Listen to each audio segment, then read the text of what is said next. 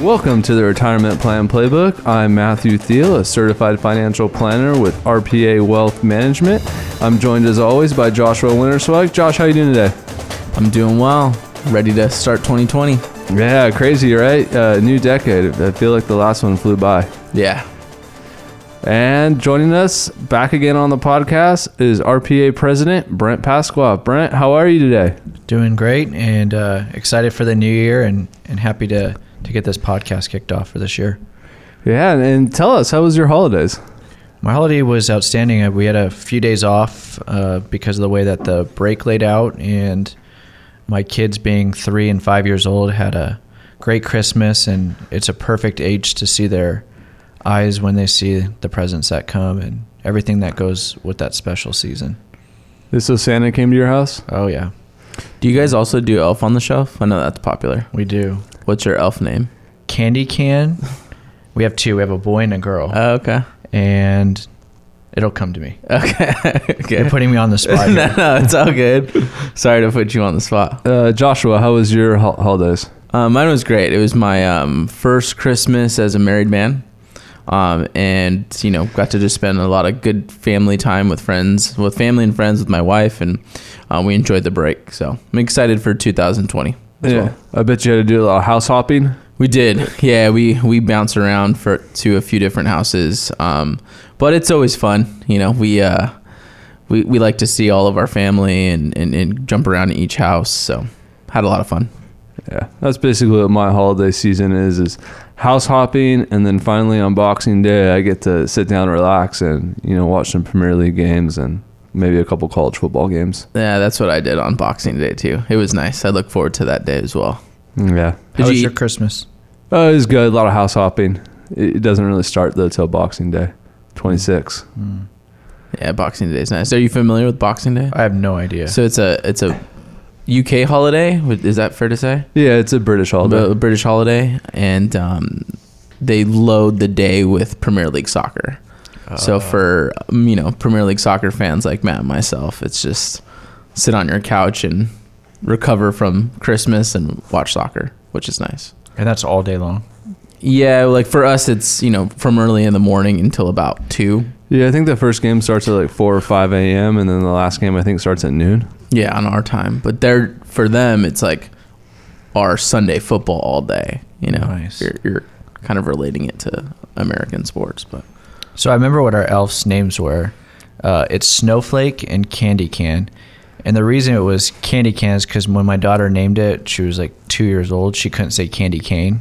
So she was just saying Candy Cans the whole time. And so she ended up naming it Candy Can. That's really cute. She likes candy canes. I think I remember your son telling me one of them's name was Snowflake. Yeah. So very cool.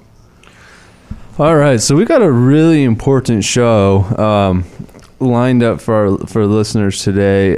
So to give you a little background, while most people were kind of enjoying the holiday season, there's actually a really important congressional retirement law that ended up passing and got signed into law by the president. So we have quite a few new tax and retirement laws that took effect on January 1st of 2020. Brent, why don't you kind of give us a little introduction to the Secure Act, which is what we are talking about, and what ended up happening to get this through? So the Secure Act stands for Setting Every Community Up for Retirement Enhancement.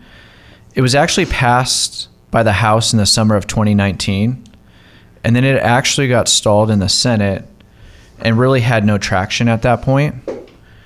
But thanks to lobbyists, it was attached to an end-of-the-year appropriations bill that Congress had to pass to keep the government running, and essentially on December 20th, the president signed in the Secure Act. And there were pretty substantial changes now made to some of the features in retirement planning and some of these things that affect people's retirements. Yeah, there are some massive changes to retirement and tax planning. And unfortunately, there's so many changes that we're going to have to break this up over, 2 or 3 shows over the course of the year. But we thought we would kind of focus today's show on the kind of the 3 or 4 more important changes that you could start impacting on your financial plan in 2020. Yeah, I think it's important to discuss the basic essentials to these changes and and how they're going to impact. And I think there's obviously key dates here that people are now going to be aware of and what those changes are. I think there's some immediate impacts.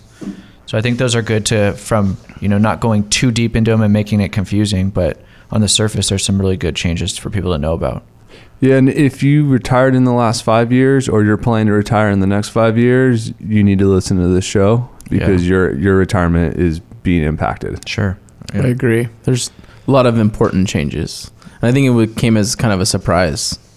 I don't think that we really had the expectation that it was going to get passed at the end of the last year. Yeah, and beyond the 3 that we're talking about or 4 today, I mean, there's a lot more beyond these, and there was a lot that actually went into this. Yeah, I agree. Yeah, there is. And I honestly was one who I heard about this law passing the House in the summer, and I didn't even read it because I was like, you know what, there's no way this is going through. Yeah, these are pretty substantial changes. Yeah.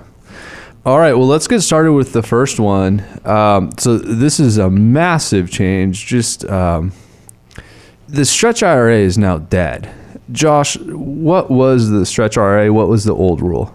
The old rule for a stretch IRA is when someone passes away and leaves a qualified retirement account, their designated beneficiaries are able to stretch the distribution over their life expectancy. And so what that means in just a quick summary is, if someone passes away and you're inheriting an actual retirement account, the IRS mandates that you do have to take a portion of that account out each year based off life expectancy, and that was the old rule. They use a mortality table, and you have a calculation of a dollar amount each year that you have to take out once you inherit.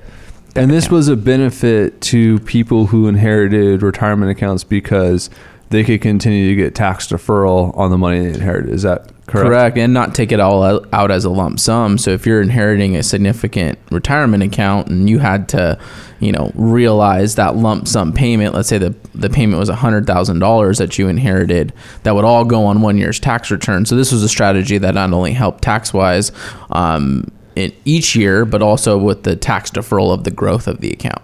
Yeah. So like as an example, let's say, your mom passed away and you inherited $100,000. You're 50 years old. You roll that $100,000 into your inherited IRA.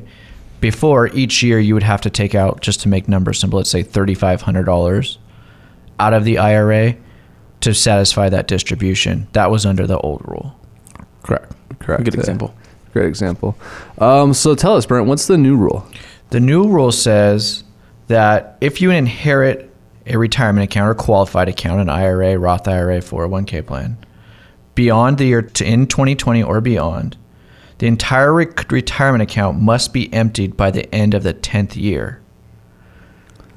So now essentially you cannot stretch that out and take payments like that $3,500 payment over your life. It now has to be taken out over 10 years or within 10 years. Sounds like tax revenue is about to go up by the billions.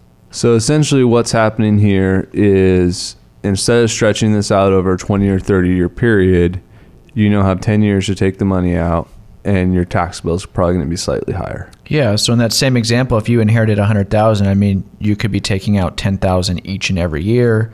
You could wait to the 10th year and take out the $100,000 plus the interest it's made.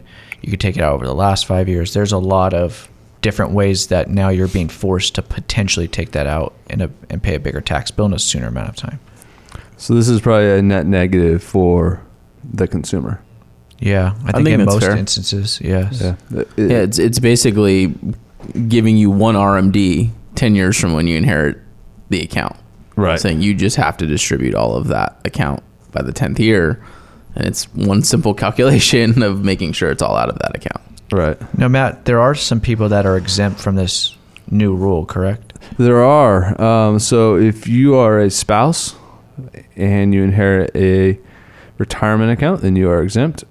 If you are disabled, as defined by IRC Section 72M7, you can Google that and look it up on your own what the definition is. You are exempt. If you're chronically ill, as defined by IRC Section 7702BC2, again, you could look that up on your own time, then you are also exempt from this rule. Here's one that's kind of confusing to say. It's a mouthful, but if you are an individual who is not more than 10 years younger than the decedent, then you are also exempt from this rule. This is one where I thought you could have some planning strategies around this for extremely wealthy families. You could continue to kick the can down the road, and then certain minor children are exempt from this, but once they reach the age of majority in the state, then they are no longer exempt. So is that when the 10 years would start, from the time of when they reach that age? I'm actually not sure. Yes. Right. Yep. Yeah, I actually read about that exception, and the 10 years would start as soon as they become the age of majority of whatever your state mandates. So, right. If your state says that age of majority is 18, then at 18, the 10-year rule starts. Wow. Well, I'm going to open this as more of a open-ended question directed to both of you, but what are some planning strategies around this? How can we help, this is obviously a net negative for consumers, but how can we help make it somewhat of a positive using financial planning? I think one of the positives are, if you inherited an IRA and you're still working, but, you're going to plan to retire, let's say 5 years from now, you can defer taking any distributions out of your inherited IRA till that point. And then when you're a lower tax bracket, because now you're retired, now you start taking out the distributions from the IRA. Yeah, absolutely. That makes a lot of sense. So essentially what you could do is plan your retirement around the new account you just inherited and distribute it all when your income is essentially zero. So you could maybe delay Social Security. Potentially, absolutely. You could delay taking your pension. Yes. You could delay taking any money from your own retirement account. Absolutely. And deplete your newly inherited IRA or 401k first, pay low taxes on it, and then start up your own retirement plan. Yeah, that would be kind of planning 101 that we could see on the surface. Yeah, it's a great strategy. Any planning strategies you see, Josh, besides that main one? I think this just creates an opportunity of reviewing, your estate plan, because who is inheriting your money, there could be a difference of taxes about who inherits the actual account. Mm-hmm. So whether if it's a child, whether if it's a brother, a spouse. So I just think that it's with this new act that just passed, it's an opportunity to look at your estate plan and making sure that you understand the consequences of who is inheriting the money, to making sure that we can limit the taxes as much as we can. So yeah, it really changes things for grandkids inheriting money as IRAs. Yeah, and do we even have them inherit, right? So right. What assets are going to which people to make the most tax sense? So I think it just creates a really good opportunity to, if you haven't had an estate review or need to do one, here's another reason why to do it, and making sure we get it right. Yeah, I would say this now probably becomes one of the worst assets that a generation below yours can inherit. It just doesn't add. So that would be a grandchild. It doesn't add a lot of benefit to them at all. And a lot of complication. I mean, for, someone that's 18 managing an inherited IRA that has to be liquidated in 10 years. I mean, what 18-year-old wants to be dealing with that, or their parents at that point, and planning for it and dealing with the taxes. So I think it just makes it a lot more complicated as well. I think what you're saying is absolutely correct, that now you almost have to get back to the drawing board on how are all and which assets are all being distributed to who and when and how much. And now you have to kind of calculate how that's all going to go, because that just changed everything. Right. Yeah. Anything left on stretch IRAs? I'm sure there's going to be a lot more that comes with this. I was thinking the same thing. Yeah, through pass-through provisions inside of this trust, and there's a lot more, I believe, that's going to come through this. But I think for where we're at right now and how new the law is, let's leave it at that with this. Yeah, I agree, and I think the stretch IRA rule is so big that we'll be able to do it'll get its own show in the future. Yep. Yeah, and if you're out there listening and thinking about that pass-through trust, maybe that's what we add to the next episode too. So. Okay, so the next major one, and if the last one was a net negative, this is probably a net positive. I don't see how it can be viewed as a negative unless you don't qualify for this. But the RMD rule, required minimum distribution, was moved from 70.5 to 72. Josh, what was the old rule? So RMD, or required minimum distribution, is the amount that the IRS mandates that you have to take out of your qualified retirement accounts at the age of 70 and a half. So the old rule was 70 and a half starts your RMD, required minimum distribution. Brent, what's the new rule? The new rule basically states that any individual basically who hasn't or isn't 70 and a half in 2019 wouldn't have to start taking out their distributions from their IRA or 401k plan until actually 72. When I say a 401k, that's assuming you're no longer working. So this is essentially what an RMD is the government's forcing you to take money out of your retirement account. Is that pretty accurate? Yeah, so if you have an IRA, once before you had reached 70 and a half, you had to start taking money out of it each year. Now they pushed it till 72. That's interesting. So what happens to someone who is of RMD age right now and they're 70 and a half, 71, or about to turn 72 this year? Do they have to take an RMD? Yes. So they're not grandfathered in? No. They still have to take it. So if you've started, you're not stopping. Nope. If you were 70 and a half last year, you continue on. And I don't really know why they even had the 70 and a half. It just made it confusing to people. I think it was a positive to the rule change. Yeah. Like, now it's just 72. Yeah. Everyone's counting months on their fingers and, when in the year they turn 70 and a half. Yeah. I think for a planner, just easier to explain and track.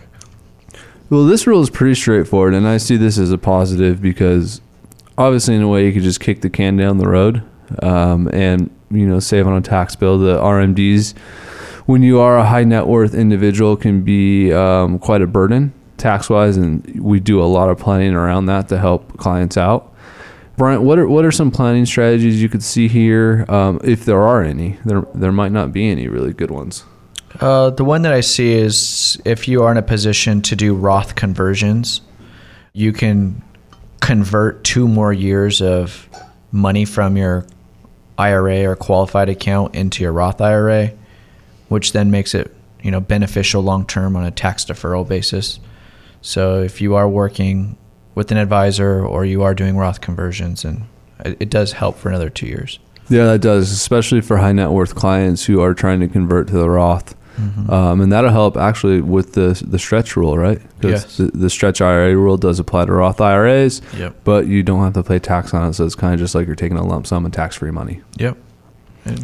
Josh, any other planning strategies? No, I think it just, when you're creating your withdrawal strategy or your plan and within your retirement plan, I think, again, it just opens up more opportunity. So this is another opportunity change of, we're going to have 2 extra years to kind of strategically plan your withdrawal strategy for retirement, because nothing's being forced to be taken out of your retirement accounts. So I think that you have more flexibility as a consumer to manage your withdrawals or your income appropriately for 2 extra years. So, and I also was reading that it benefits people which makes sense, but people that were born in the first part of the year.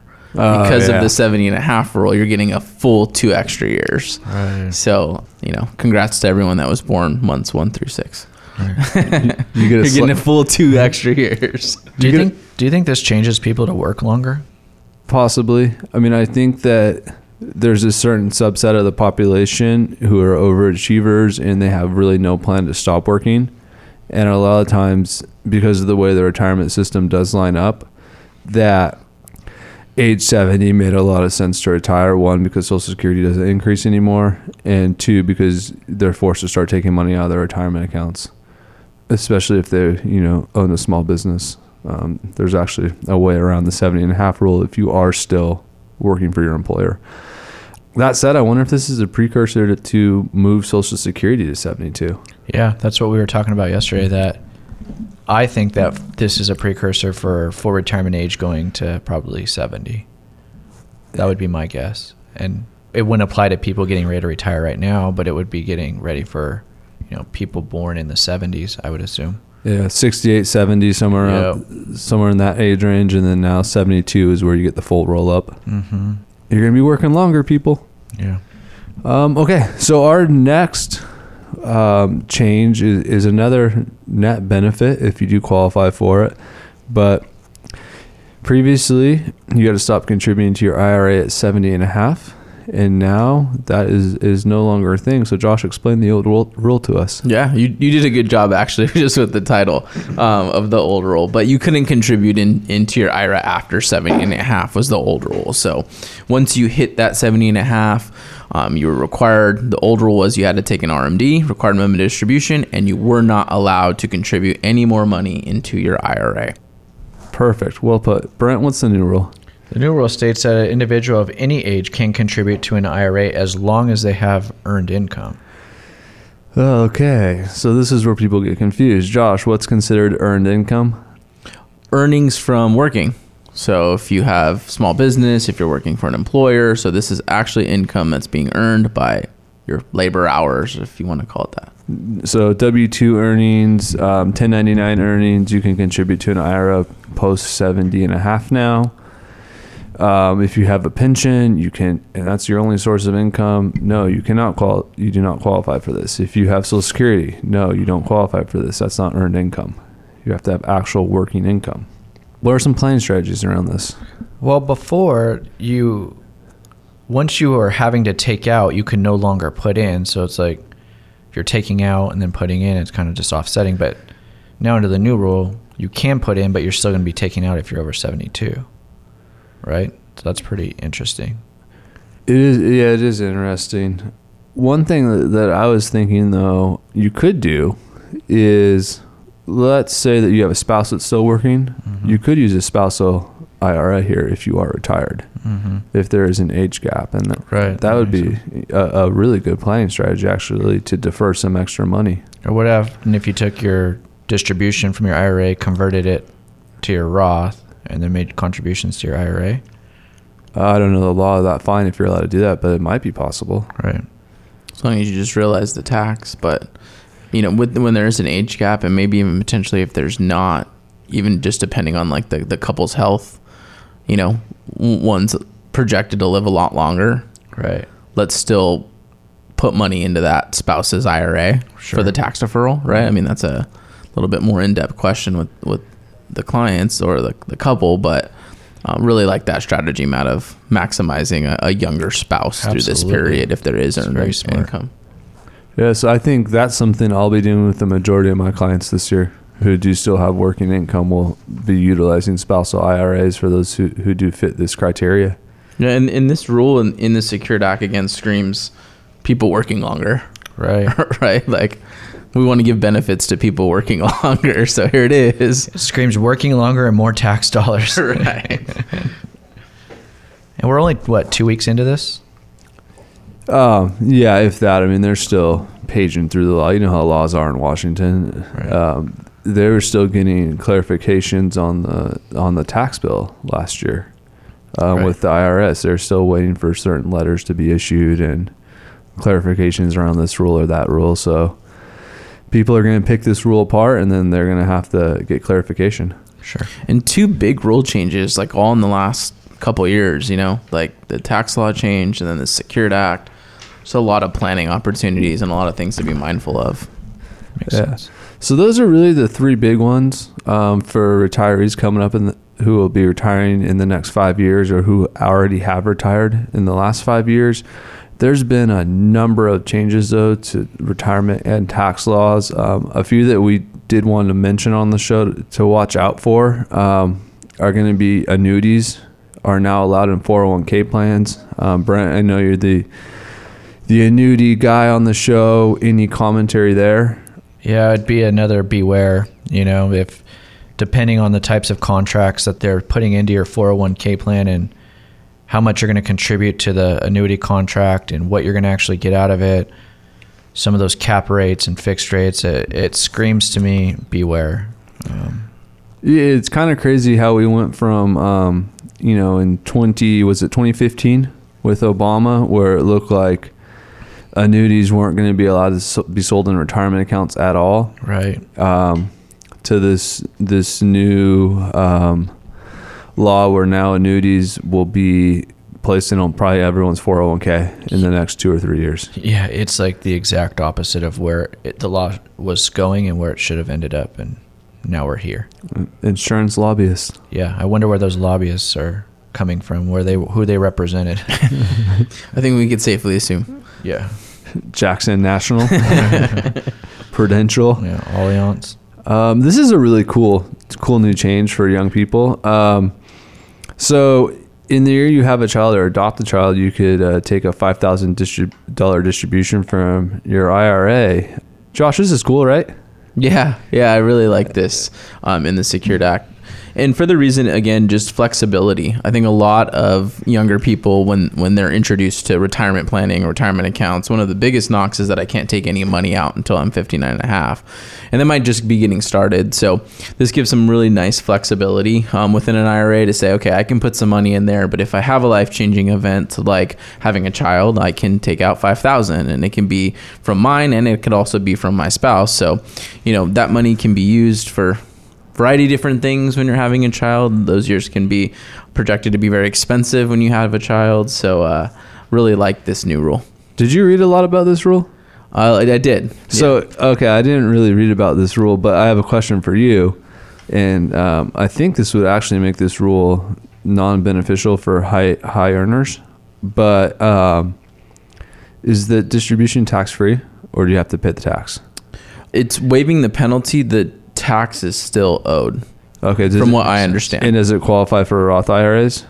I have to double check on that. That'll be next episode. I didn't read on the Roth provision for that, but because you could see why if you're a high net worth earner in a high tax bracket. Yeah, this law wouldn't even apply to you. Absolutely. I think it's another tool in your toolbox, Absolutely. from an IRA to look into. So really like that. And you have a full year to withdraw it, so you have some time to research after your child's born. So what your tax situation would be. So, I know, Matt, you and I don't have any children yet, so no. I have to look into that law to see if we're going to take advantage of it. But Brent, how do you feel? I'm done having kids, so I'm looking at you two. Yeah.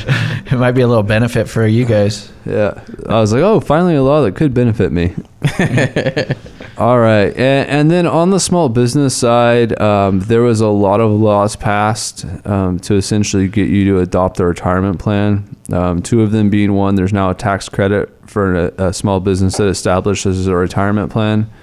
Brent, you'll have to make sure we get that tax credit this year. Yes.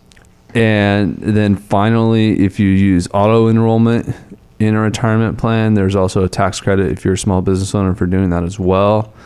Like I said, there's a lot of changes. If you do own a small business, reach out to your financial planner or give us a call, because we would love to help you with these new rules and take advantage of them, pay less taxes, and help your employees out. On the 401k side, like I said, tons of changes. We don't have time to go over everything on today's show, but we plan to at least do 2 or 3 more shows this year. One for retirees, the second one for small business owners, and the third one would probably be more general. And then maybe, Josh, do you think we could probably dive in deep to the Stretch IRA, do a whole show on that? I think so. I think there's a lot to that, and I think giving even some examples through that show. So excited to do a Stretch IRA is dead show by itself. Me too. And then Brent, I think you could probably do a show on your own about the annuities and 401k plans once we get some more clarity around that, right? Absolutely. And we're waiting for the products to actually be released and see them start showing up in the plan before we could really comment. Yeah, I think into this first next 6 to 8 months, we're going to be working with all of our clients on seeing how these changes apply to them specifically and the changes they need to make in their plans. And any new clients that are coming in here will adapt their plan to with the new rules and the new laws, and make sure it's all up to date with these big changes, because these are pretty substantial. Yeah, absolutely. They're huge changes. Anything left today, Josh? No, just the last 2 bullet points. We're both around small business. So again, excited to do a small business episode of the Secured Act, because I think these can help a lot of small business owners. Another opportunity for some planning. Absolutely. Brent, anything else today? No, I was surprised to see this pass, but it's fun to talk about. It is. It's good, and it keeps our job fresh and fun, and we can't wait to help you plan in 2020 and beyond. Thank you for joining us today on the Retirement Plan Playbook.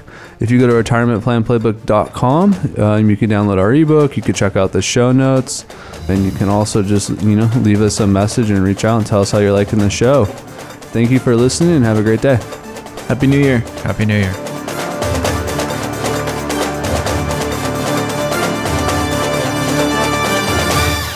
RPA Wealth Management is a state-registered investment advisor located in Rancho Cucamonga, California. Registration does not imply a certain level of skill or training. RPA Wealth Management may only transact business in those states and jurisdictions in which it is registered or qualifies for an exemption or exclusion from registration requirements. A copy of RPA Wealth Management's current disclosure statement, Form ADV Part 1, containing RPA Wealth Management's business operations, services, and fees is available by accessing the SEC's Investment Advisor public disclosure website. RPA Wealth Management will provide Form ADV Part 2A firm brochure and 2B brochure supplement to interested parties upon request. Information provided on this podcast should not be construed as a solicitation or offer or recommendation to acquire or dispose of any investment or engage in any other transaction. RPA Wealth Management does not render or offer to render personal investment advice or financial planning advice through its podcasts. RPA Wealth Management podcasts are intended for information and educational purposes only.